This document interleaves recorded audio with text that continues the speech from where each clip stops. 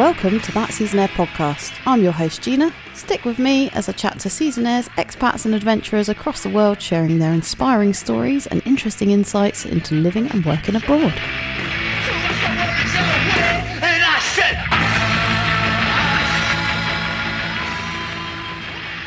On today's show, I catch up with snowboard instructor, van life vlogger and all-round Irish gem Teresa Cullen. Realising a talent for kitesurfing, Teresa scored a sponsorship deciding to leave university behind and spend a summer in Sicily. Having well and truly caught the seasonaire bug and with only a few snowboard holidays behind her, Teresa headed out on her next adventure to become a snowboard instructor in the snowy mountains of Austria. In this episode, Teresa tells us all about her transition to van life and vlogging, running us through the highs and lows of life on the road, sharing her tips, tricks and insight along the way. Stick with us right to the end of the show to hear all about Teresa's decision to leave the world of kitesurfing. We get the lowdown on her experience of pandemic life living in a van, and stay tuned as Teresa tells us the expensive tale on how not to fill up your fuel tank. Here's the show. Teresa, welcome to the show. Thank you so much for having me. Yeah, this is great. Like I said, I feel like I'm in a podcast. Like I know, obviously, like I am in a podcast, but like I'm actually like in a podcast. Yeah, I'm so excited. So excited. That was the vibe I was going for, is for it to be like a podcast. So yeah, thanks. I feel like I've achieved what I set out to do. Well, I've done a couple of these podcasts over Zoom in the lockdown, and yeah, I've never done one face to face. So first one. I feel very privileged. Thanks for coming on. Yeah, thank you. Tell us a little bit about you. Where are you from? I am from Ireland. From Belfast, so the north part of Ireland. How did you end up doing season work? Was it always the plan, or was it something that you fell into? How did that come about? It was never the plan, that's for sure. What was the plan? Okay, so my plan was, it's kind of one of those, it wasn't really my plan growing up. It was sort of my parents' plan for me, where I was in school, like this is all gone way back, I was in school. They were wanting me to do medicine because that's what my brother did and that's what my dad is. He's a doctor and mom's a nurse, and that was what they saw for my future as well. And as a kid, and you don't really know what you want to do or like what you should do, I kind of just listened to them, and they were pushing me down that kind of route, like apply for medical school, and I was going with it for a while. I mean, they got pretty far with me, and then in the end, I couldn't do it. Like, just knew it wasn't for you. Yeah. So I changed my mind then to study primary school teaching, and I did that for 2 years out of school. And then in my third year, I was like, fuck it, I don't want to do this anymore. And I literally called my mom, and I was like, hey mom, how's it going? Yeah, good. Here, tell me this. What would you say, hypothetically, what would you say to me if I just said I was going to drop out? She, much to my surprise, was like, I'd say do it. Huh. I was like, what? And at that stage, like, my mom had taken early retirement, but she's gone back to work now since, but she'd taken early retirement, and my dad had taken on a partner in his practice, and they were working way less, and they were spending like more time with each other, and like they had a lot more free time themselves, and they were like, what have we just done our whole lives? Just worked for the sake of what, So, I don't know, I think I just caught my mom in a really good mood. But yeah, we just had a bit of a chat on the phone. She was like, yeah, life's too short, just do it. I'm so lucky to have supportive parents, BTW. Anyway, I just rode that wave, and the next day I handed in my dropout form in uni. It was like, all right, ta-ra, I'm off. So it really was that, like, I was in third year of my degree, so I was literally almost finished. Like, I could have just stuck it out and finished it. Like, it was maybe a bit stupid, but... Do you regret it? I don't regret it, and I think I don't regret it because I can't regret it. I made such a big decision that I was kind of like, I kind of need to make this count now. I can't just drop out of uni and, like, not do something cool. So I just had to make the whole thing worth it. And sometimes you get these doubts, obviously, whenever I see my friends who've graduated, or like I meet people even on seasons, and like they're like, yeah, I have a degree. I'm like, oh shit. Like, I feel a little bit inferior because I don't have a degree, and I know the feeling, I sort of felt like there was conversations that I almost didn't deserve to be part of, or like I felt like I was like a less intellect to everyone around me because of that. And I'd felt sometimes like I couldn't have an opinion on things. And yeah, and it's purely an insecurity thing. And, you know, it wasn't just that I dropped out of uni and everything was great and fabulous. Like, of course I have these doubts. Of course I was like, oh, should I have just finished it? Or, you know, was it the right decision? But I think from what I've achieved and what I've done since that, I really have made it count. And I've had so much more experience and life experience. And I've learned so many more valuable lessons from what I've done to what I ever could have gained from finishing that university degree. So I am finishing my university degree though, which is quite funny because this week I've just... You are? Yeah, like this week. So I mean, it's not all doom and gloom. You can go back and finish it. But yeah, I applied for the credit transfer for Open University and I have officially transferred over my credits to finish my degree in September. So I'm going to be a qualified primary school teacher. Lord help us. That's amazing. Awesome, mate. Congrats. That's so cool. Yeah, that's what's new. You were talking there a bit about you've obviously had lots of different experiences and it's led on to different things. Where did the idea come from for you to then go from uni to being in the mountains snowboarding? Yeah. So winter seasons was never the original plan. I was always kite surfing. Like that was my main sport and I loved kite surfing. Like my dad is into it. My brother's into it. My parents even bought property in Egypt, like just so we could go there and kite surf. So I know we were like all well into it. My dad, he had a patient who flew kites, like these just big kites on land. It sounds whack, but kind of is whack. But so my dad was like, "Oh, this is class," and one of his patients gave him a kite, and Dad took it to the beach, and just was really taken by that. And then he bought one of these little like 3-wheeled buggies. You can like sit in this little buggy and it like pulls you along the sand, like with a kite. It like pulls you along the sand. So he got one of them.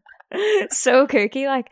And then he got a mountain board, which you like attach to your feet, and he just went up and down the beach in Donegal with his wee kite and his mountain board, and he would take me along, and like our 2 poodles at the time that we had. God, when I think back on it, it's so bizarre. There's the Cullens again. I know, like Rocky Horror Show or something. But we were, so we did that, and then one day, Dad sees another kite on the beach, and he's like, "Wow, someone else knows about this. This is cool." We're looking at this kite, and we're like, "What's that guy doing? Oh, he's in the water. He's in the sea. Oh my God, is he all right?" And then we realized that he's attached to a surfboard. And me and Dad are looking at each other like, so like you can do this on water. That's pretty cool. Wow. And obviously it didn't take long for Dad was, had all the gear and no idea, stand on the beach like trying to kite surf. So yeah, went to Egypt on a family holiday, and the rest was kind of history, just got into it over there. So it's like kite surf mecca over there. Oh, wicked. I started getting really good at kite surfing, and I had gotten like a small sponsorship deal and stuff. Wow. And my parents had like got this property in Egypt so that we could go there, and I went there in the summers to train. And then one summer, and that was between second year of university and third year of university, I spent like the whole summer in Egypt, and I was loving it, and I saw all of the people around me at the kite spots who were instructors, and I'd met some of them and hung out with some of them, and they had like such amazing lives where they were living their dream, like teaching kite surfing, like living on a beach and meeting all these people. And I was like, fuck, I want to do that. Like, how do you do that? I want that. When that summer was over, I went back to university, and I was studying in Liverpool, by the way, so I was like away from home. I was just feeling really upset that I have to go to uni, and these cool people that I've spent all summer with just get to continue their cool life. That's when I started kind of looking into it. Like, at that point I wanted to become a professional kite surfer. Yeah. So I was like, I can't do uni because like I'm already too old to be a professional kite surfer at like 19, because they're all like 13 and killing it. Right. So I need to start now. I need to train right now. And that was sort of the motivation for dropping out of university, really, was that I felt like to become a professional kite surfer, I had to like start my training now, and like I couldn't do another year of uni. So I dropped out, obviously. But you were sponsored at this point? Barely. I was sure that I was going to be a professional kite surfer. Like, like, oh my God, big dreams I had. But anyway. You should have big dreams at 19. Yeah, I know. The world was my oyster. And you followed them. I did follow them, and I think that was like, that's the inspirational part of this story. I did follow my dreams. I did. So I packed up all this shit in Liverpool, came back to Belfast, and was like, right, I have to go to Brazil now, because that's where all the kite surfers go in the winter. And Dad was like, well, you know, Brazil's pretty far away. Why don't you maybe like spend the winter, because that's sort of the off season, obviously, for kite surfing. So why don't you maybe spend that doing some snowboarding or something? Mm-hmm. I was like, oh, snowboarding, that sounds cool. I mean, I did that when I was like 12. And surely it can't be that hard. My parents, bless them, they're so supportive of me. They're like my biggest fans and my best mates. We got on the Google and we were like Googling like, how do you kind of do a season in the mountains, and like looking up instructor courses. And there was all these 0 to hero instructor courses that were, you know, 10 grand, 12 grand. And obviously I don't have that money, so I'm looking like, well, it's you guys that are going to be paying for it. And then Dad actually found the cheapest one.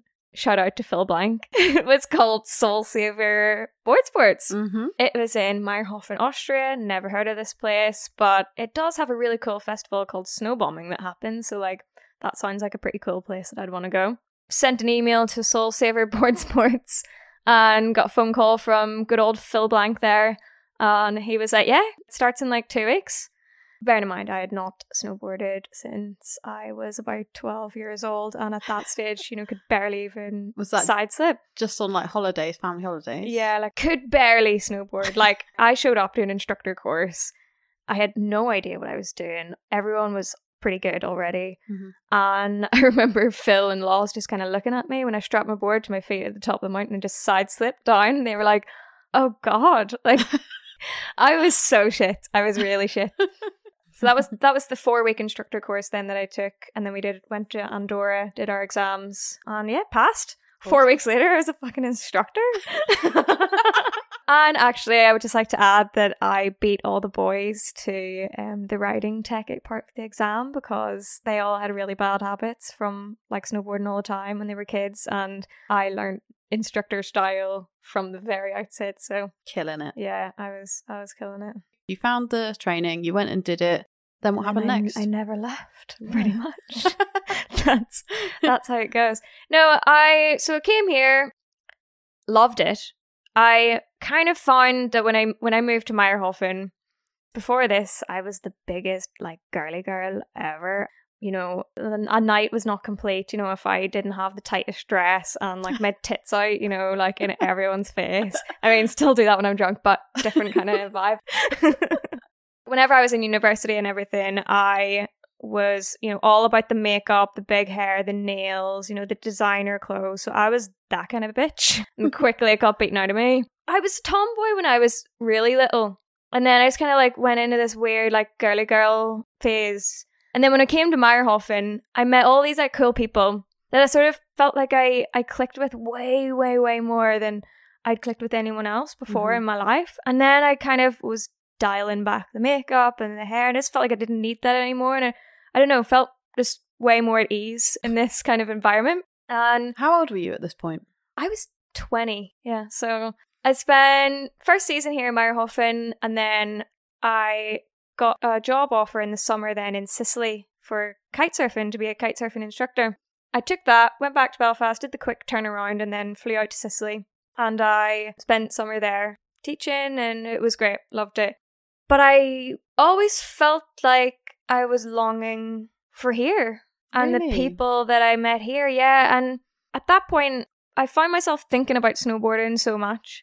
I didn't really have the same motivation to get up and get out kite surfing like I did with snowboarding, which was weird because obviously kite surfing is my main thing. Yeah. And I spent my nights in Sicily applying for loads of jobs for the winter in Meyerhofen. So I'd already knew that I was going to come back. I came back to Meyerhofen for my second season, and I had applied to work in a bar instead of instructing. after just doing that instructor course. My parents were like, we just paid for this instructor course and now she's going to go work in a bar. Like, oh, what is she going to do next? Like, yeah. But why was that? Why did you go and work in a bar? I felt like I wasn't very sociable in my first season. Right. Which is sort of true because you pretty much never met me. No. Yeah, on my first season, I lived with some stoners and they didn't really go out much. And because I lived 30-minute walk from town or wherever, I didn't really want to go out by myself. So yeah, I just ended up that I didn't really meet a lot of people. Also had a boyfriend, shout out to Stu Innes. We're now bestie mates. So I was coming back and I was like, you know, I want to get to know like the cool people in town, and how am I going to do that? I'm going to do that by working in the coolest bar, or one of the coolest bars, which is Scotland Yard. Came back, worked in Scotty's, epic season, met Caitlin, who's now, she's like my right arm. But yeah, we had an epic season. You know, we worked together. We shared a room up above Scotland Yard, and that was pretty lit. And then this kind of leads into my whole van thing. Yeah. When did you first start van lifing? Because you're a van lifer. Yeah, yeah. You have been. I am a van lifer. Yeah, you've gone that way about it, and instead of getting accommodation, you bought a van. Yeah, so I sort of got the idea from Stu, my ex-boyfriend, because he was talking about wanting to live in a van. I was thinking that he was fucking crazy. I was like, why would you ever want to live in a van? You know, Stu has lived in his car, which is a Ford Focus, you know, like his standards of living are very different to my standards of living. So his idea of living in a van was like, throw a mattress in the back and you'll be grand. Whereas that was not really something that I was willing to do.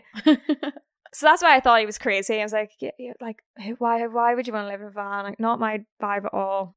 Yeah, then whenever I was in Sicily, I met a guy who lived in a van. He was like, I'm Alex, I live in a van with my girlfriend. I was like, whoa, that's crazy. Like, living in a van's crazy, but living in a van with another human being, that's even crazier.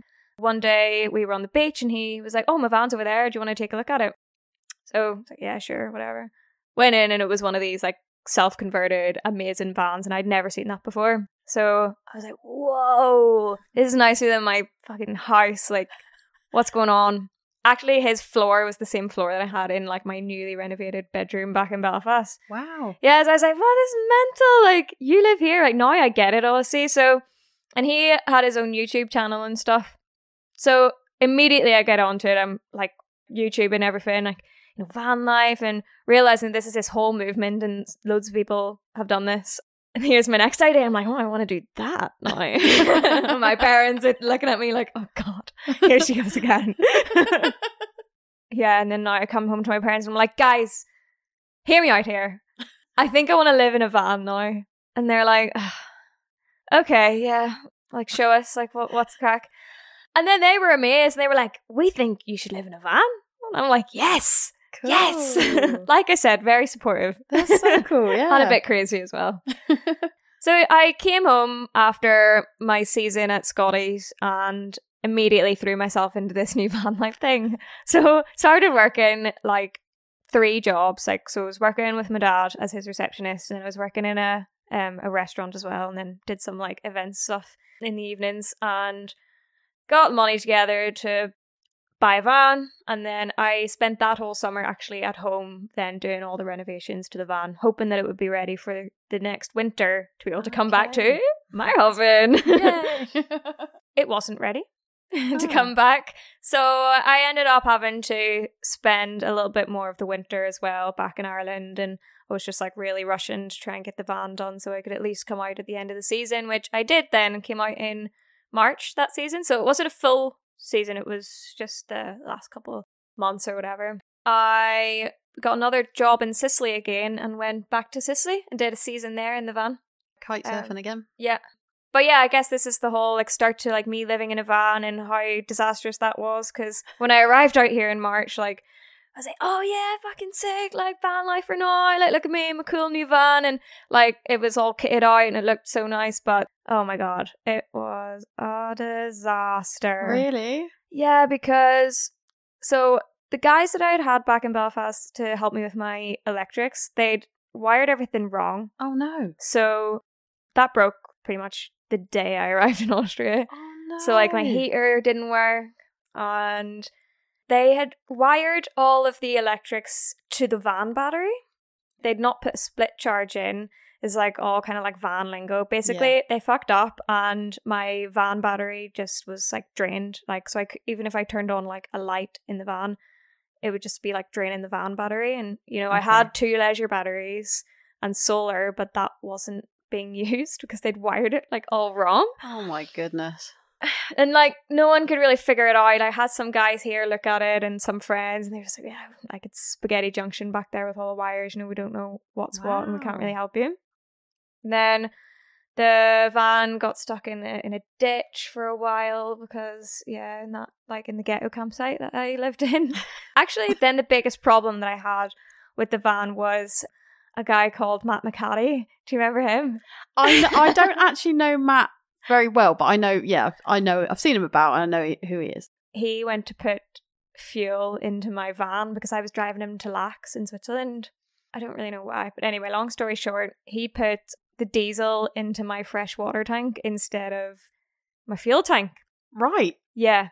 That, like... Oh, dear. Yeah, some people are like, oh, well, at least you didn't put petrol into the diesel. I was like, well, actually, that would have been better because I would have been covered for that on, like, roadside insurance. But, you know, I wasn't covered for someone putting diesel into my fresh water tank.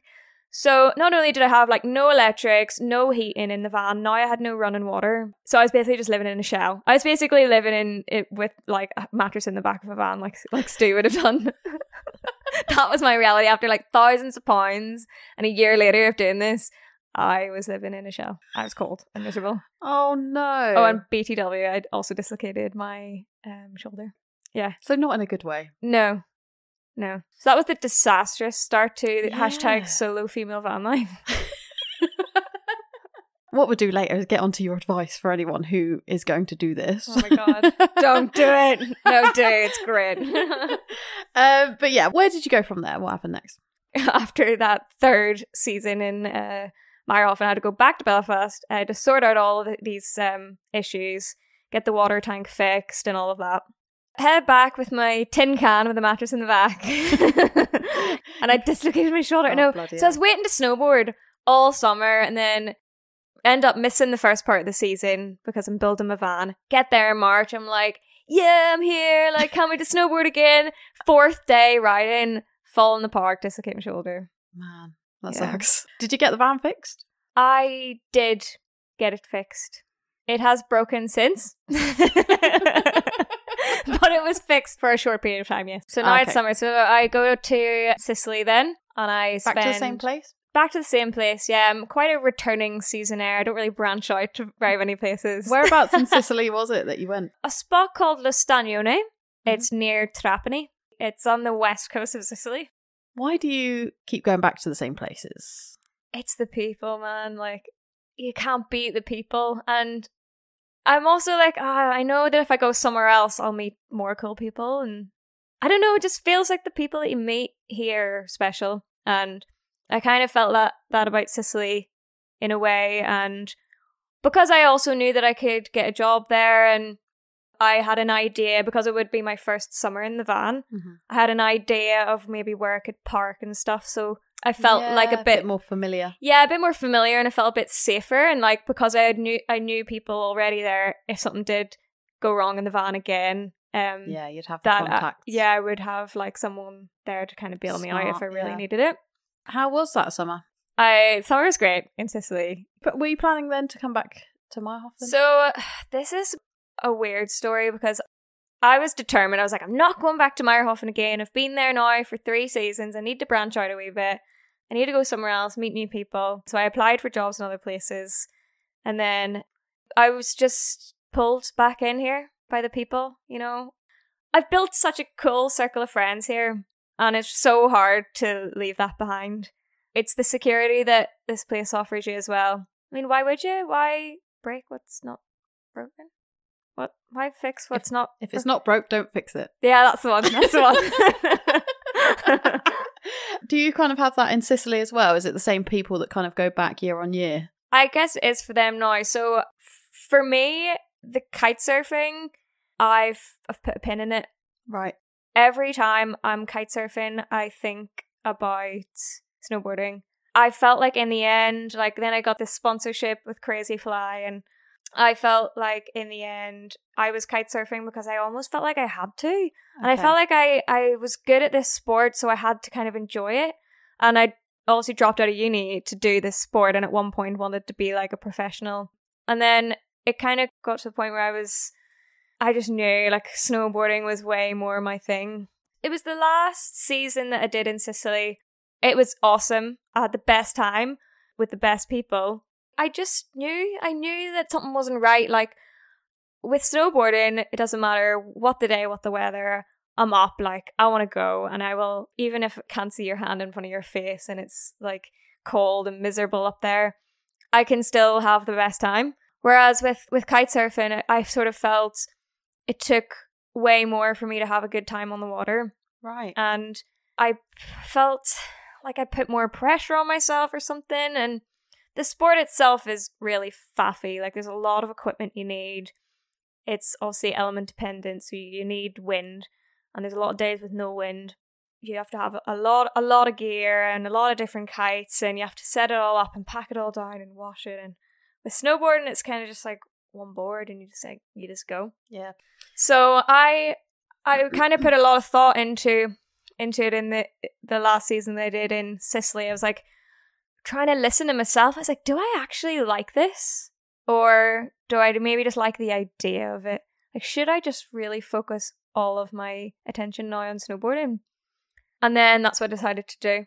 And that's when I spoke to like even my kite surfing friends. They were just like, yeah, you just don't really seem into it. Like you just talk about snowboarding all the time. It's actually quite annoying.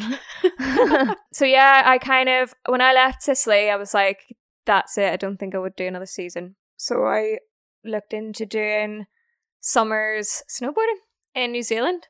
And then there was a global pandemic. Oh no. So you came back to Meyerhofen. Yeah, season number 4 in a van that has now running water. It has it has heating. So at this point, I'm kind of balling. Very nice. I'm super balling, and I'm working as an instructor again. Ah, cool. Yeah. So last season I worked for SMT here in Meyerhofen, and that was great. I had the best time. I learned a lot working with all my colleagues, and like they did like good training and stuff there, and had the sickest time. And I was now starting to put a lot of thought into like doing more with my instructing, and I'm level 2 qualified. So after doing the teaching with SMT, I decided then I want to take this further. I want to do my level 3, and I want to now make this a bit of a career, the instructing and the coaching side of things.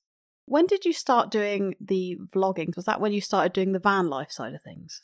So I always wanted to do a vlog. When I started the van life thing, obviously I got all my ideas for building my van from watching van life vlogs on YouTube. My kind of idea of doing the van life thing was that I would do a vlog along with it. Never got around to it. Standard. Broke down too much. You're probably too busy trying to fix it. Yeah, oh my god, no one would want to watch that. Well, that's kind of what the vlog is. Now it's just like me with the fucking broken heater and everything. I didn't get round to actually starting the vlog until this year, until this season. It kind of took lockdown really to give me the kick up the ass that I needed, because when I was sat at home, baking my banana bread and doing my home workouts 10 times a day, I was like, well, I want so much more, and how come I haven't done this before, and what was holding me back? And I kind of did a lot of self-reflecting, and I just thought, look at all this time now I'm wasting because I have no other choice. And it just gave me like the motivation to be like, as soon as I can get out and in my van again, I'm going to now make this count. I'm going to do all those things that I have put off for years. I'm just going to grab life by the balls now and just like, fuck it. Who cares what anyone thinks? I'm going to be a vlogger. Tell us a bit about your COVID story. Where were you at the time? You were here, right? So yeah, I was here in Meyerhofen, yeah. Everything happened very quickly. Do you remember? One day I was just, living my best life, working every day, partying at night, living in my van, which is great, by the way. It's got like running water and heating, and, I'm, like I said, I'm balling. And then, you're hearing about this COVID-19 stuff, and everyone's like, oh, it's nothing, you know, that's just something that's happening in China. And then all of a sudden it just sort of like got really real, didn't it? Yeah. And I remember putting into our girls' WhatsApp, and like, hey guys, you like worried about this coronavirus thing? Like, do you worry that's going to like affect us? My parents were supposed to come to visit and they were talking about cancelling their holiday, and everyone replied to me like, oh, what are you even whinging about? You know, it's obviously it's not going to affect us.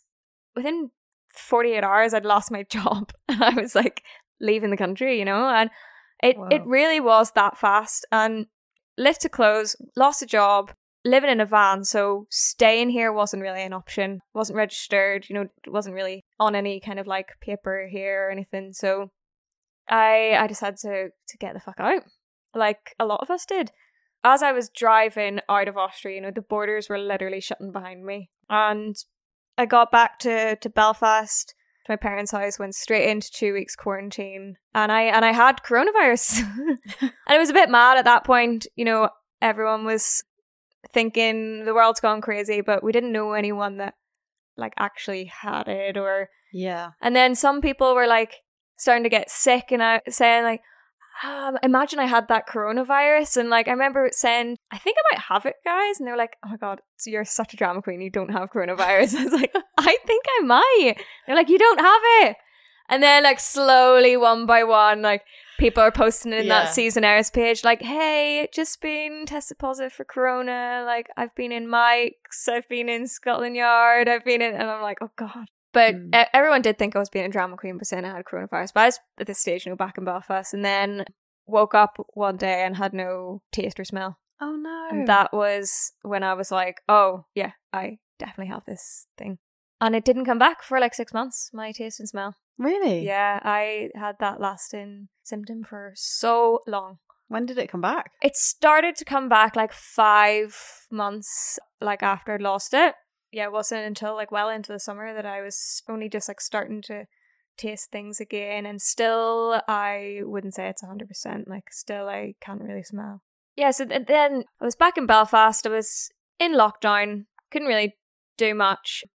All my friends were still in Austria because you guys all like live in houses, so you could stay here. I had to find a few houses, but yeah. So I was back just living with mum and dad again, much to their delight, and kind of everyone was sort of trying to, I don't know, reinvent themselves a little bit. At least I know I was. I was like, well, I want to make my own vlog. I can't really do that because I'm not living in my van right now.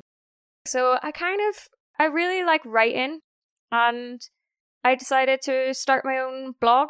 So I started writing, and then, you know, I was like, well, I should kind of make like a name for myself. And then that's where this whole, like, I just did a lot of brainstorming and then came up with this sort of brand, I guess, called Femme Solo.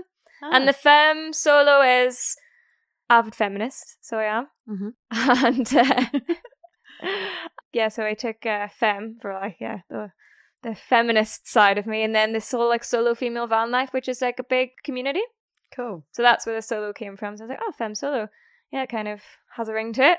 I'll roll with that. And then made the blog, and that's now kind of my Instagram handle, and yeah, learned how to build my own website, and yeah, just used lockdown for all those kind of creative things, outlets, which was good, and so it served me pretty well. Uh-huh. You also learnt to skateboard. I did. Oh my god, so much fun. Loved it. I was like, well, if I can't snowboard, I've got to do something. It kind of just started this little thing on my Instagram where I would video myself trying to ollie, and then loads of people were being so nice and like messaging me like, oh, if you just, you know, put your foot a little back and like pop a little bit more. And so it kind of came like this thing on my Instagram. It's like my daily ollie, and like people giving me advice. And then I got on Tinder, yeah, and then I went on a Tinder date. What? To the skate park, yeah, because that just popped out of nowhere. So yeah, I was skateboarding, and then I got on Tinder. Well, like what? That's what everyone else did in lockdown. No, I got on Tinder. Went down the skate park on a Tinder date, and then just I just loved it. And that was sort of that was like my little escape as well in the lockdown, which was great. I got so into skating that I built a mini ramp in my garden. Oh my god, mom and dad, next idea. When I really put this in a timeline, I'm like, I put my parents through so much shit, even at 25. They're just like probably waiting for that phone call from me, like, guys, so hear me out here. Another idea. They're so cool. Oh my God, mom and dad. Shout out to mom and dad. Can we just? Yeah, they let me build a mini ramp in our front garden, which is still there. Yeah, just like skating all over the summer, and I was able to work for my dad as well, which was cool. So I was earning a little bit of cash over the lockdown. What were you doing? Dad's a doctor, GP, so I was just being his receptionist again. Love that job, by the way. Yeah? Yeah, which is kind of strange because you'd think that like someone who loves nature and loves like, you know, traveling and snowboarding and doing this season life, that like sitting in a office chair answering phones for like 9 to 5, that they'd hate that. But I know I love it. I love it so much. That's cool. But dad's pretty cool. He works with all kinds of people in his practice. My dad's surgery is inner city. So like the housing around his surgery is where all the refugees are put, asylum seekers. And then he gets a lot of kind of addicts and things. So it's quite dynamic. Like a standard day in dad's surgery is, you know, a lot of different people, you know, a lot of different languages. So it's, you know, never a dull day. My dad's also set up homeless healthcare where he looks after all the homeless population now in Belfast. So, you know, and that's why it makes the job so interesting and so exciting. And that's why I think if I was to ever work in an office job, it would be probably just there because, I really enjoy, you know, meeting all these like people. And dad loves it as well. Like the most challenging cases, the most challenging patients is like his favourite. Yeah, so there was that little lull in the whole pandemic situation around like end of summer, I think. And I sort of jumped on that to get back out here. Travel was like kind of allowed at this stage, so I was like, cool, I'm getting out. So hopped in my van and I was like, this is the perfect way to start my vlog. So this is like my transition from being forced to like go back and live at home with my parents for the past 6 months to now moving back into my van and going back out into the van life world and back out into the mountains. So then I documented that whole thing, and that's when I started my vlogging journey. How's it going? It's going good. You know, it's kind of tough at times to be that one that shoves your camera in people's faces all the time. The whole like talking to the camera and all of that, like I have no problem with that. Usually people are really supportive, which is cool. The whole editing thing is a bit of a minefield too, but you know, the whole point for starting the vlog was, you know, it's not going to be perfect. It's something I want to do and it's something that I'm going to be learning whilst I'm doing it. And yeah, just I'm really liking the whole process and really love it. How did you start learning vlogging? Did you teach yourself to do that? I think the best way is to watch other people. You know, if you have a dream and something that you really want to do, I think the process should be, you know, look at who's already living your dream and then go do what they do. Or like ask them, you know, if you can ask them, or like watch what they do. So I was sort of like, well, I want to do this vlogging thing. So I watched a bunch of vloggers on YouTube and kind of seen what I liked about what they do and how they do it. And then, yeah, you just kind of have to go for it. You kind of do have to like just make the jump, don't you? When you want to do something like that, like, you know, for example, making a podcast or making a vlog or writing your blog and stuff. You can sit and research it as much as you want and you can sit and practice it as much as you want, but you're not really going to learn it until you just do it. Did you do any tutorials for it? No. You just winged it? I winged it, yeah. That's and I'm so still good. Just winging it, you know. It's still like very early in the process of my whole like vlogging thing. If you see other people doing it, like you've seen other people van life and that's what got you into it, you found things that you did like, things you didn't, and then from there, if you just sort of copy other people's styles and things like that, the reason that they've got so many followers is because it works. Exactly, yeah. So yeah, just make it your own as well, and you do have to find your own style, and it's hard sometimes because sometimes I'm like, I have a bit of like an identity crisis. I'm like, is this really the person that I want to be? Do I want to be a vlogger? You know, and then I'm like, fuck it, you know, I'm just gonna like ride this wave. I'm just gonna do it. It's the messages that I get from people who've watched it and they're like, hey, I really like that one. And like, you know, when a randomer hits me up on Instagram and is like, hey, just watched your vlog, like thought it was really funny, or just watched your vlog, like gives me a bit of advice for my broken heater, and I'm like, oh, this is amazing. Like, So someone nice. actually watched my vlog and liked it, you know? And it's those little messages from people that it just, yeah, it makes you want to make more. Yeah. Is there anything that you would advise people to do before they kind of embark on a van life journey? Yeah, research the shit out of it. Van life it's great, but it also sucks, you know? It's like, there's so many things about van life that you don't see whenever you click on the hashtag van life hashtag on Instagram. Yeah. You know, like, they will show you the great views and all of that, but a lot of van life is just like worrying about not using a lot of water when you wash your dishes, and like trying to stagger how many showers you have in a week and how you can get away with like being not that smelly in public. How do you kind of combat those things? Like when you need to go for a shower or whatever. I mean, if you're at a campsite, you have the facilities there, but as you say, you sometimes park up in the woods or wherever you sort of are en route. How do you combat that? So this is where I'm so spoilt, you know, because I do come back to the same places. That's what it's really about. That's why you keep coming back. It's definitely part of it, you know, because about now everyone knows that I'm that chick that lives in a van. So, you know, and my van's pretty recognised around town, like, oh, there she is again. And because I have like a lot of friends in this town, I can stagger it, you know, like I move around all the showers. I try them all out, you know, like sometimes I'll go to, you know, Ashland's, and then the next time I'll go to Siobhan's, and then the next time I'll like pop into the Schwenda house, see what's going on over there. And yeah, like I get away with it.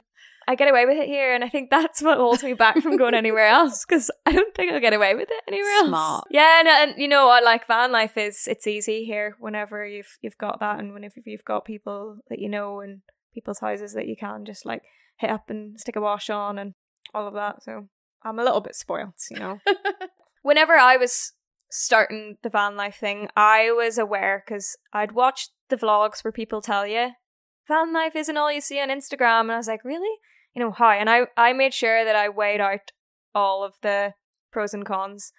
I had my eyes open to what I was getting myself into, actually. Right. And for me, despite all of the bad sides, I knew that it was still going to be worth it. And it was. Like, I've had so many bad sides to van life, and overall 100% it's been worth it. And yeah, like I don't regret a thing. But that's the biggest thing. You know, and all the information is out there, and YouTube is great for that. And I think with my own vlog as well, that's what I really wanted to show people. You know, I didn't want to make this vlog where it was all like sunshine and rainbows and showing everyone like, oh, look, my life is so great. You know, there's something that goes wrong in every single one of my vlogs, I think, with my van. And I'm like crying, having a mental breakdown, you know, because that's what I wanted to show. And I think that's so important for people who are starting off the van life process, to see like just what, you know, we go through. Yeah. And like what we encounter. And yeah, you just have to go into it with your eyes wide open and do your research and just like make sure that it is actually for you. And also, you know, making sure that you pick the right van for the right like journey that you're gonna have. You know, I obviously am gonna be living in the mountains in the winter in my van, so I knew that I had to build it like super durable for that and super warm and insulated and all, you know. But if you're only looking for a van that is going to be, you know, for surfing on the beach in summer in a hot place, then you're not going to need to spend a lot of time and energy and money into insulating it really well. So, you know, you have to know exactly what it is that you want your van to do and where you want it to be and how long you're going to live in it. And, you know, it's so much you have to think about. Yeah. Awesome advice. Thank you. As you said, you went on YouTube and you looked at other van lifers. Are there any particularly that you would recommend to people to check out before they go on their journey, or if they're thinking about van life themselves? Yeah, there's tons. So I watch a lot of Nate Murphy. I watch a lot of my personal friend who got me into van life. The first person I ever met who lived in a van, he's called Kite Van Man on YouTube. And he's sick. He's like really consistent with his vlogs, and a couple of years ago even like made a little challenge of himself to try and do like a mini vlog a day, and it was all in winter in Moorseen. Oh, wow. So it was like him living in a van in winter in Moorseen. He vlogged all about the bad sides too, which I learned a lot from him, because he had like this big problem with mold in his van. Oh no. And it was just as I was building mine. And it's like, you know, when you've got like your wet snowboard and then maybe you put your heater on, and then the wood that he had, like, you know, when you get like that fancy tongue and groove wood, which I have in my van, his then all kind of started to mold and like rot. And then that was like just before I was setting off to come here. Oh, and I wow. like sprayed my basement in my van, or like the garage area. I sprayed it with like this mold proof thing. That's such a random thing that I told you. But anyway, like, but it's a good tip. That's just like an example of, you know, watching a quick, like, one of his like little quick daily vlogs, and then it really, really helped me with like such a big issue that I could have had. So his are really good. And then one of my favorite van life vlogs is Eamon and Beck. They're this couple that live in a van, and they've lived in a couple vans. They built them all themselves, and yeah, they're super, super cute couple. I don't know, kind of obsessed. All right, so people who are listening need to go and check those out if anyone's thinking of embarking on a van life journey. Definitely. You still have your van here. I saw you pull up in it earlier. So yeah, this is a little bit sad because when I set off to come here, starting my vlog and all, back in the van after, you know, the lockdown, and things obviously didn't get any better, did they, with the whole pandemic situation? No, we're still under strict conditions, and lockdowns and things like that. And maybe I was a bit naive, thinking that, you know, things were going to keep getting better. So, you know, van life is great. You know, van life is all about freedom. And that's why we do it, because, you know, we're the type of people that want that kind of freedom. You know, we don't want to be tied down to rental contracts and, you know, one place, you know. And that's what it's all about. But if you don't have freedom, like we don't really at the moment, you can't really do van life. And it was just getting a bit difficult, you know. At the moment, it's really important to be registered, because if you get corona, you need to be quarantining in a place. You also need to have an address to be able to go to these wonderful free tests that we can get, you know, any day. And I just didn't have that, and that was just becoming really, really stressful. You know, I'm here with no job because I can't get one. I then had no address. I was in like a foreign car, essentially, trying to live in it. All the campsites are closed. And I just felt like I was looking over my shoulder every 2 minutes, you know, and worried that, you know, if I did get a knock on my door with by a policeman saying, "What are you doing here?" I'd have to leave, you know, I'd have to leave the country. And for me, that's not really an option now. You know, I've got a relationship here. I've got all my friends. Like, this is where I want to be. And I just didn't want to take that risk. So I had to rent a flat now, which is like such first world problems, but it is what it is. And I will definitely be back in the van, you know, as soon as travel's allowed. I'm going to be taking it on trips, but for the time being, it unfortunately is just my vessel to the mountain every day and home to my flat in Innsbruck in the city. Like you say, at the moment things are really difficult, and I think that's a really sensible and safer decision than living in a van when things are so uncertain at the moment. I ended up where I was like, okay, now I'm renting a flat, and then, you know, I had to get an Austrian bank account finally, you know, for like my rent and all of that. And then to get an Austrian bank account, I needed an Austrian phone number and all this. So it was like all of these things that I was like trying to push away for so long. Like, no, I'm a hippie, I live in a van, you know, like I'm well and truly on the system now. To be on the mountain, you mentioned very briefly that we need to have tests. I haven't actually spoken on the podcast about the tests that are required. Can you just describe for our listeners what the process is to continue to be doing that at the moment? You know, if I can snowboard, like, I'll take a cotton swab up my nose 3 times a week if it means I can stay in the mountain. Like, I think it's cool that, you know, they're doing this free testing and it's so fast. Like, I'm in and out of the thing in less than 2 minutes. And I live right next to the test centre in Innsbruck too. Quite convenient. It's so easy for me. Yeah, so what they do is they have a really long cotton swab and they put it right up your nose. It's uncomfortable, but it's very quick, and it gives the results so that we're allowed to actually go on the piste on the mountain. And it's cool because then when you do go up and you're kind of like snowboarding with your mates or whatever, you know that everyone's had a negative test. So it just does put you a little bit more at ease. And for me, it's not a big deal. Like, I know it's a bit of a drag. Like, it's just, you would rather not have to do a test. But if it's going to keep the mountain open and it means that I can still snowboard every day. Exactly. Yeah, it's just, the quick test, obviously, it's not valid after 48 hours. So if you do want to go snowboarding every day like me, I have to get 3 a week. So it's a lot, to be poked in the brain. But they go right on up there, don't they? Yeah, like my 2 brain cells in there having a party. But it's so worth it, and we're extremely lucky to be in the position that we are to be here. Hashtag blessed. Hashtag blessed.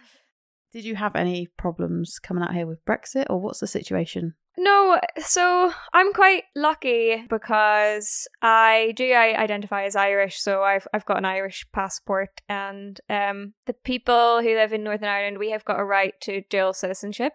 Okay. So you can you have the right to an Irish passport and a British passport. So from what I'm hearing is that all of the people who want to do things like this, if it's on your radar at all, you can just get your Irish passport, and then the Brexit visa situation does not apply to you. So it's still possible. That's good. And it means you can be here as well. The only thing that actually affects me with the whole Brexit thing is my van, because it has British plates on it. Oh, right. So what do you have to do with that? I have to get some different kind of insurance thing.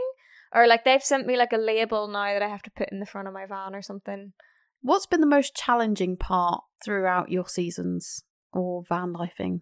Do you know what? The most challenging part is probably being away from mum and dad. I miss them so much. And my dad loves snowboarding as well and everything, so I wish I could have him here with me sometimes. And to like share this experience with him. Yeah, minus all of the like drunken nights and bad decisions. My next question was going to be, what do you miss most about Belfast? Obviously it is your family, but is there anything else that you really miss about being back home? Well, I kind of think Belfast is class, and if I could snowboard there, I probably would never leave. Yeah? Yeah, because, I'm well into Irish culture. I've been Irish dancing since I was really, really young. That was, like, always my thing growing up, and, like, I danced and sang in a Keeley band, and I did a load of travelling with that growing up. So, I'm a very proud Irish person, and, like, I love all the culture, and, when I'm home, like, I'll be still Irish dancing and, like, playing music and all of that. Yeah, that's really what I miss. Like it like kind of breaks my heart a little bit that I don't have that out here, and I'm always like longing a little bit for that. And I think that is like the hardest part about being away, and like being away from, I don't have that many good friends like left at home, but I have 2 really, really close ones, Lara and Fergal, and they're like my rocks, we've been together since we were like 3 years old. So that's hard, There's still obviously people that you care about at home, and when you do go away, you are spending like these big blocks of time, 6 months at a time away from friends and family, and you kind of have to get used to like things that you're going to miss out on back home. They're still doing things without you, and even family events and things, and you kind of have to get used to the fact that you can't be at them all, and that is difficult. That's why it's so important to make the good friends that we have right here, because that kind of does become your family, Like we spend Christmas together and everything out here, and we're so close. Yeah, for sure. With the van life, I wanted to know if there was something that you never leave home without. Yeah, this is interesting, because I think a lot of people, when they think, girl who lives in a camper van, they think, big hippie, hairy legs, hairy armpits, like doesn't wear makeup, and I kind of wanted to squash that stereotype. A lot of van life vloggers that I did watch kind of are very minimalist, like they are a bit on the hippie side, and they don't have a lot of clothes, and they try to bring like 1 pair of trousers and like 2 tops, and they make it work, and I'm sort of like, not me, not my thing. I like to dress up. If I'm going out at night, like I'm gonna put my makeup on, I'm gonna dress up. I have a lot of shoes, and I don't want to sacrifice all my clothes. Like when I was designing my van, I designed it with a lot of cupboards to fit all my clothes. So I was like, just because I live in a van doesn't mean that I'm a rat bag, Like I feel like I'm not your stereotypical van lifer, really. I'm a little bit different to that, and I did want to show with the vlogs and everything that you don't have to live like a rat bag in a van. You actually can live quite nice in the van when it works, mind you. My van breaks quite a lot, so I end up living like a bit of a rat bag sometimes. But but yeah, and it's you know, you can live really comfortably in a van as well, and it's not just for a one type of person. It's not just for like the stereotypical like hippie, you know, kind of person. Like anyone can do it, and don't conform to all these stereotypes. So going back to the one thing that you take everywhere with you. Oh yeah, that question that I didn't answer. Is there something, like a travel hack, for example, is there something that you find extremely useful everywhere you go? I actually get asked this quite a lot. Oh no, I've asked a very basic question. That's not good. No. Like I get asked like, what's the one thing for van life that you can live without? And I always panic. I like sheer panic goes into me when someone asks me this question. Because for some reason, the only thing that pops into my head is my North Face slippers. And I don't know why, but that's always what pops into my head when someone's like, what's your like best item for van life, whatever. And I just call them my adventure slippers. And they are really awesome. Like, you know, they've got the hard soles. You can wear them like outdoors as well. And they're furry on the inside. They're insulated, like perfect for winter van life. Winter? Oh God, I'm so German. But yeah, I don't know why, but those are my favorite like item that I have in my van, and I normally don't leave home without them because you've probably seen me in the bars and everything with my North Face slippers I probably have, yeah. There's probably a well better answer to this question, but right now that's just every time North Face slippers pops into my head. Are there any books or publications, movies, anything like that you would advise our listeners to check out? Yeah. So there's this book that I read recently, and it's called Feminists Don't Wear Pink and Other Lies. Right. And it's just a bunch of little like short stories. It's kind of a book that's compiled of like a bunch of like little short stories or like little anecdotes or like of all these different women. It's their sort of journey into feminism as kind of like, oh, that F word, like, oh God, don't mention feminism. Mm-hmm. And how it's maybe like a bit of like a scary one, and like people are like, oh, it's a bit like the word vegan, you know, people go like, oh God, yeah, John, I'm a fucking vegan feminist over here, like, so I'm the worst kind of human that you can possibly get. I really liked it because I sort of also thought this about feminism. I was like, oh, I mean, I think I'm a feminist. I mean, I believe in equal rights, but like, you know, I still like a man to open the door for me. Does that mean I'm not a feminist? And it's kind of like, it just makes it this more approachable subject. And, you know, like, we're all feminists, and like, maybe we're just not activists, and, you know, maybe we're a feminist, but we, you know, like a man to open a door for us, or like a man to pay on the first date. And it's just like, you can be a feminist and like still like all these other things. And it just made my journey into like feminism and like being a feminist, like, it kind of made it a bit clearer. And hearing all these women talk about like discovering that they were a feminist and like their kind of like own personal stories, and yeah, I really liked it, and I would recommend it to any woman or man out there who is kind of like, oh yeah, what's this all about? What is the best thing about doing seasons? I can list 3 of my top ones. Do it. Doing the sport, so snowboarding, being in nature all of the time. I just wake up and I open my window or, you know, glance to the side, and there's just a beautiful snowy mountain in my view. Like, that's insane. And obviously the people. Everyone's from all walks of life, all different types of personalities, and we're just all here bound by this one thing, which is snowboarding and skiing, and the love of mountains. And that's super cool. Are there any opportunities that stand out to you from doing seasons or living and working abroad that stand out to you that you wouldn't have had unless you had come out and done these things? I wouldn't have visited the places that I've seen. I think I'm grateful for kite surfing that it has brought me to places that I really wouldn't have thought to go, because kite spots tend to be located in like kind of weird areas, you know, where there's a little lagoon somewhere that's, you know, happens to get a lot of wind. And yeah, like this little lagoon that's on that west coast of Sicily was derelict until a kite surfer discovered it like 5 years ago or something. Oh, and wow. Now it's like super thriving kite spot. So it's really taken me to such amazing places. And actually, I wouldn't have started this whole van life thing and femme solo thing, and my love of writing came from just, talking to people. And I feel like I've evolved so much more in like my likes and dislikes and hobbies and everything from just being so open-minded and surrounding myself with such open-minded people as well, and seeing what other people do with their lives. And yeah, like I said, being like, oh, I want to do that.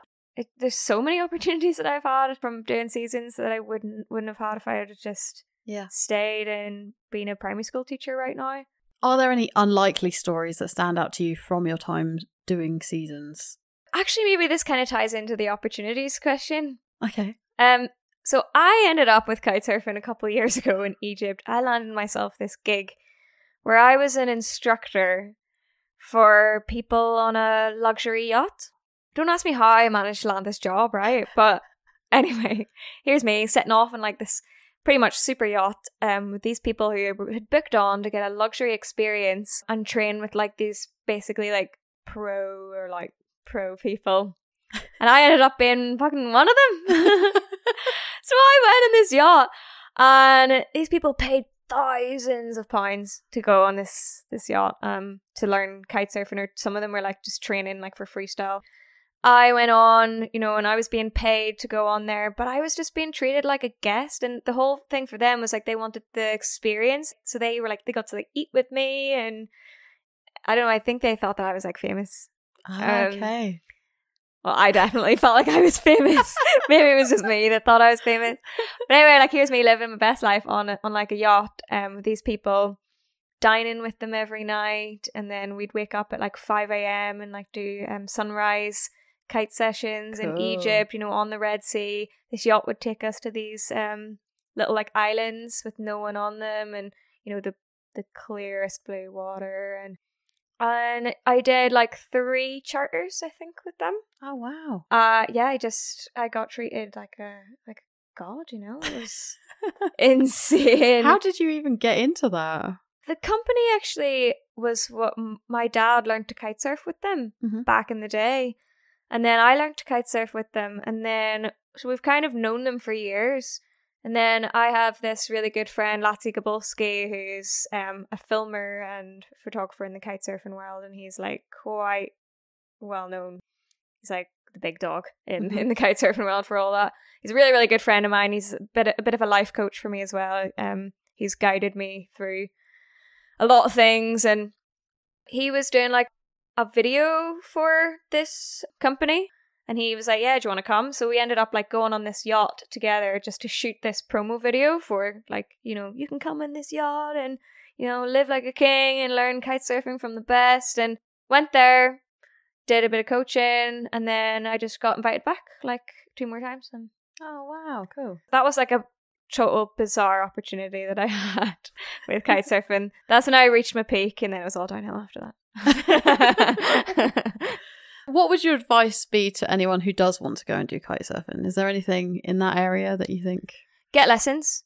You can't wing it. You can get a snowboard and you can kind of wing it. You're going to hurt yourself, but you'll be grand. Kite surfing's not something that you can learn by yourself. You have to take lessons because it's actually a matter of life and death. It's really dangerous. Those kite lines are so strong. It's like, that wire that cuts cheese. That's pretty much what it's going to do to you if you like knock it into someone. So wow. Yeah, like there was this girl in Brazil once that got a kite line to the face and she like lost her whole face. Oh wow. Yeah, so it's really dangerous. You don't want to be handling one of those things if you don't know what you're doing. It's a bit like paragliding.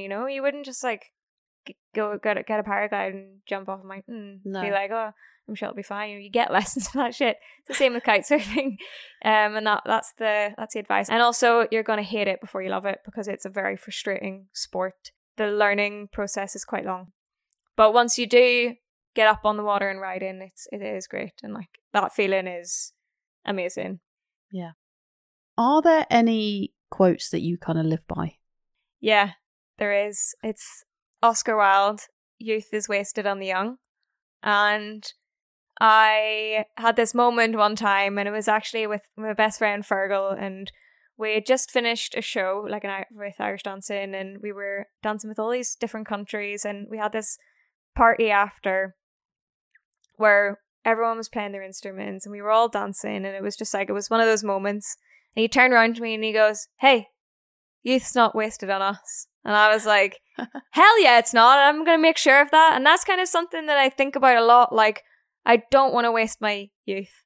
And yeah, I do think about that quote always, because even when I said earlier that I phoned my mom and I was like, I'm going to drop out of university because I want to be a professional kite surfer, and like, I need to start now. And that was, I always just kind of had that, like, if I'm going to do it, I need to just do it now.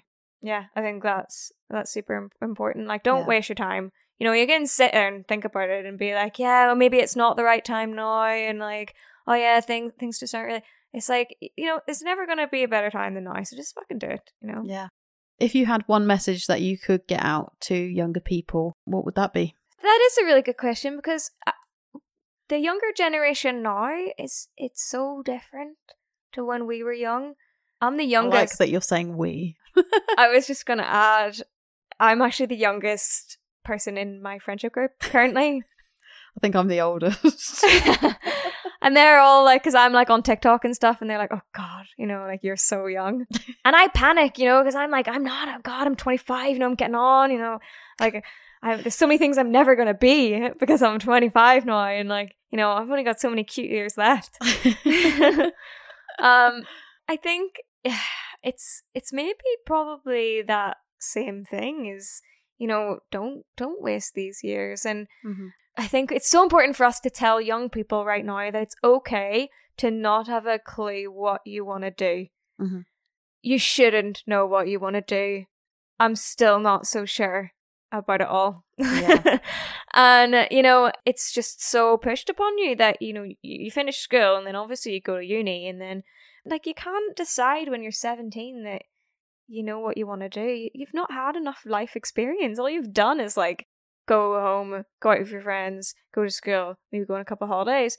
You don't know what the world is like, and you don't know who you are. And that's okay.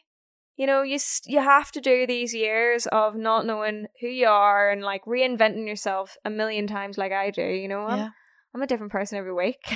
Yeah, but that's the thing. Realistically, how many people are going to know that they want to do the same thing when they're 40 as when they're 17, 18, 19? Exactly. And you know what? This is the best thing about seasons, is because you come here, you meet people from all different walks of life, all different countries, all different cultures, and you learn so much. And you listen to, you know, if you're all sitting around drinking a couple of beers and some topic comes up and you have an opinion on it, you're all of a sudden sitting across from, like, maybe a 35-year-old Aussie guy who has a different opinion. And where else are you going to get that other than, like, a season kind of situation? Yeah, and it's kind of strange when you think about it. Yeah, so many different people, different ages, different walks of life that kind of just sort of end up in the same places. And you learn so much from each other, and that's how you learn so much about yourself as well. And that's so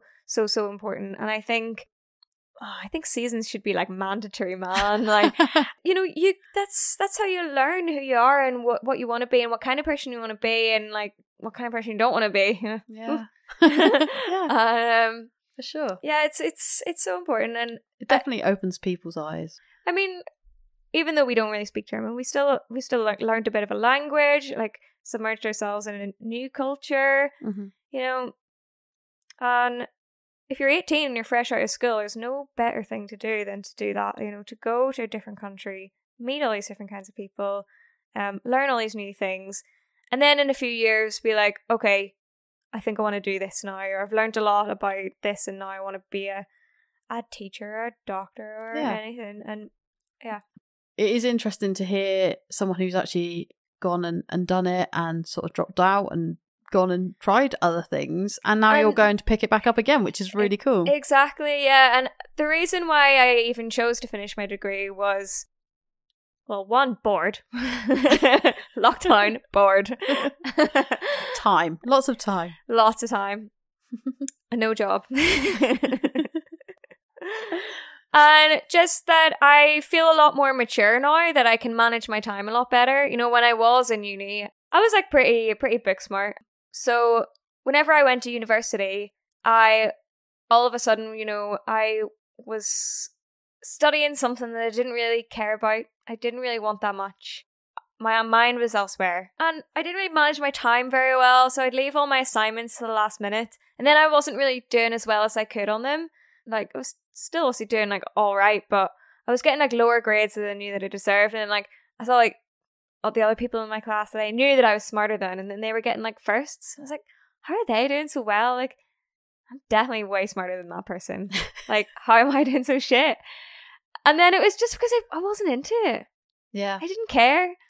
And that's where I feel like I'm in a different part of, like, a different place in my life now, is because now I've had time to think about it, and I'm like, okay, now I want to have this degree under my belt, so I'm gonna work for it, and I'm gonna, whenever I do start in September, that I'm actually gonna put my mind to it and make my time for my study, and, you know, actually have some fun with my assignments instead of seeing them as a chore like you do when you're 18, 19.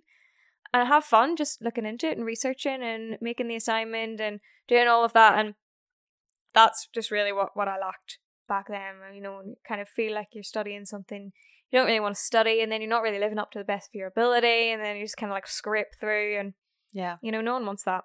Yeah, it's the whole studying versus learning thing. Yeah. Because studying something that you don't care about, because you're told to study it, is different to enjoying the process of learning. Exactly, and then you end up that you don't really learn that much. Like, there's so many people probably out there with, like, random degrees that they just about scraped through and didn't really, like, just about researched enough to make that assignment that they had to hand in, but didn't actually spend time to understand it and to learn it properly. And I think, you know, we're studying this education degree, you know, I love teaching, obviously. It was a bit ironic that I dropped out of teaching to become a teacher, essentially. That's so funny. But I just don't want to teach in a classroom. I want to teach on the mountain. Earlier on in the interview, you said how you are a very proud Irish person. Would you say that still feels like your home, or where feels most like home other than Belfast?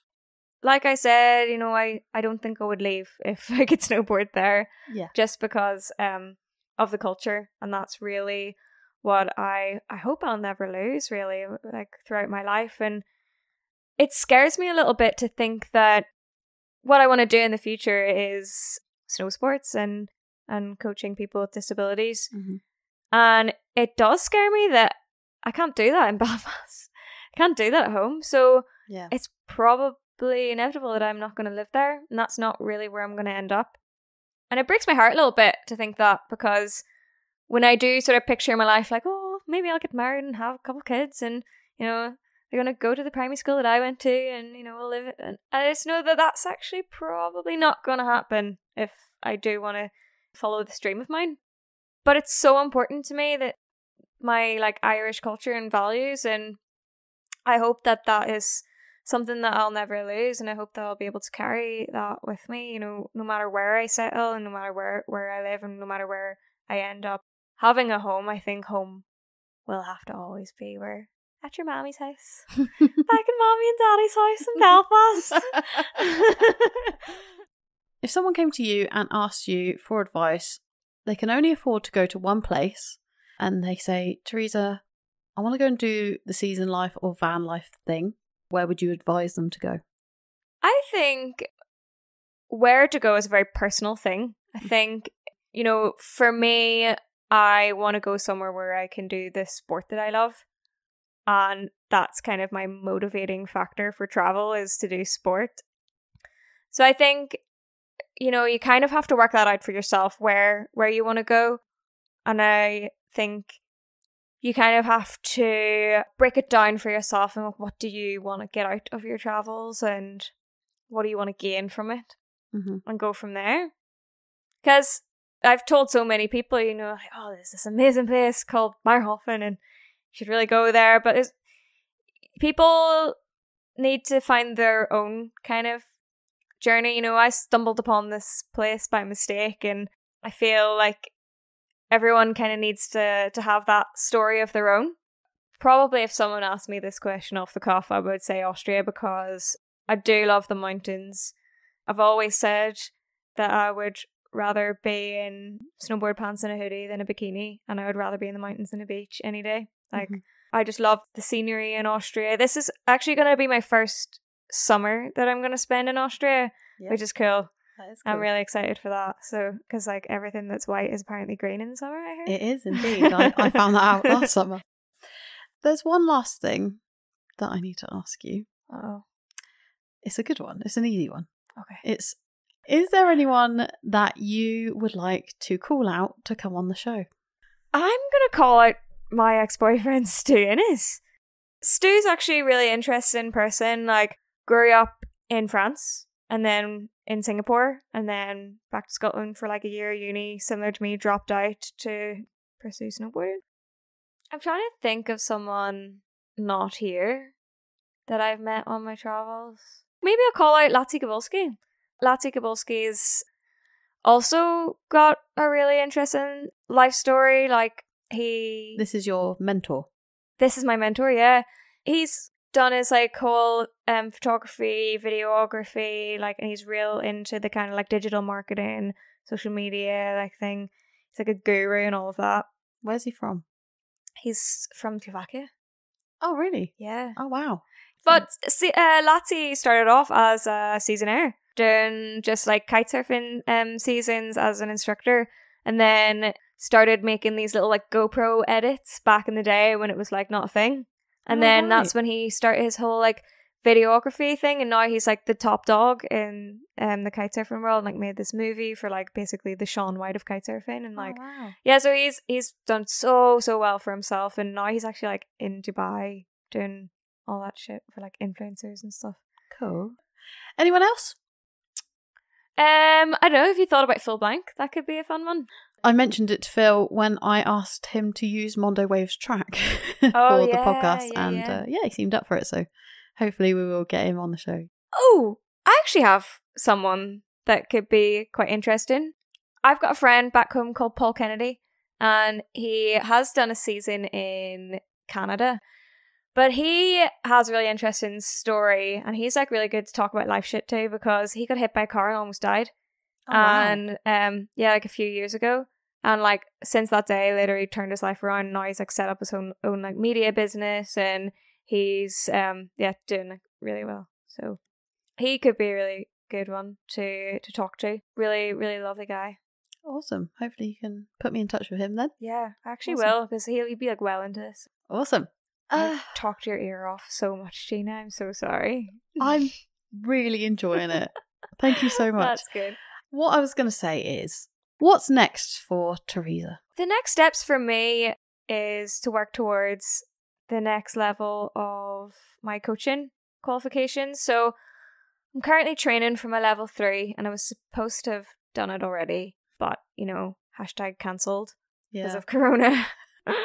So I'm now like kind of 2 years behind my career plan for all of that, which is annoying, but hey ho, here we are. So I'm just going to continue to snowboard as much as possible, train, sit these exams whenever I can, and then once I have this level 3, I'm able to open up my own school, essentially. That's going to be well down the line. Yeah, I just want to get as much experience as I can with teaching. I want to eventually go to New Zealand, do a summer there, summer season, because I didn't really get to do that. And then I would love to do a year in Canada. My dream job, essentially, is to be a coach in the Paralympics. Like, that is dreams. That's what I want to do. Yeah. So actually, I should follow my own advice. I need to get on to see who's doing that at the moment and go talk to them and try and copy what they did. But I need to get these qualifications. I'm working towards them, and that's just kind of the path that I'm on, is to work, keep working, keep training.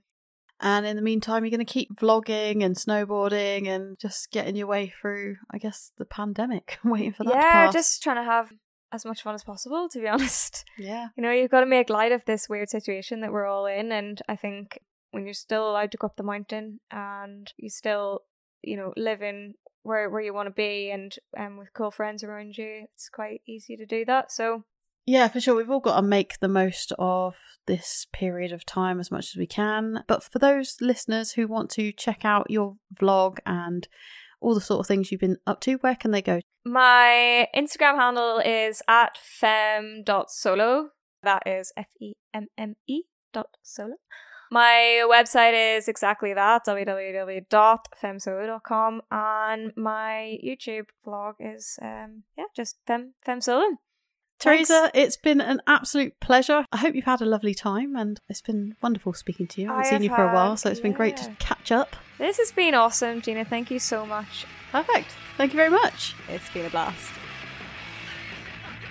Oh, wow. Such a lovely catch up with our youngest guest so far. Thanks again to the feisty force that is Teresa Cullen for coming on the show today. If you enjoyed that and are after more tales from resort, why not scroll back through our earlier shows, starting at the very beginning on episode 1, where I talk ski seasons and super yachts with Lauren Lamari. You can also find us on Instagram at That Season Air Podcast, and as always, don't forget to check out the show notes for any links relating to today's show. You can now click to subscribe on any podcast platform to get new releases of this show as they come out, so please click and subscribe. A massive thank you to our sponsors Mike's Sports Bar in Meyerhofen, Wandering Woods Coffee in the UK, and of course thank you to Mondo Wave for the music. Thanks for tuning in, guys, and I look forward to seeing you all again next time.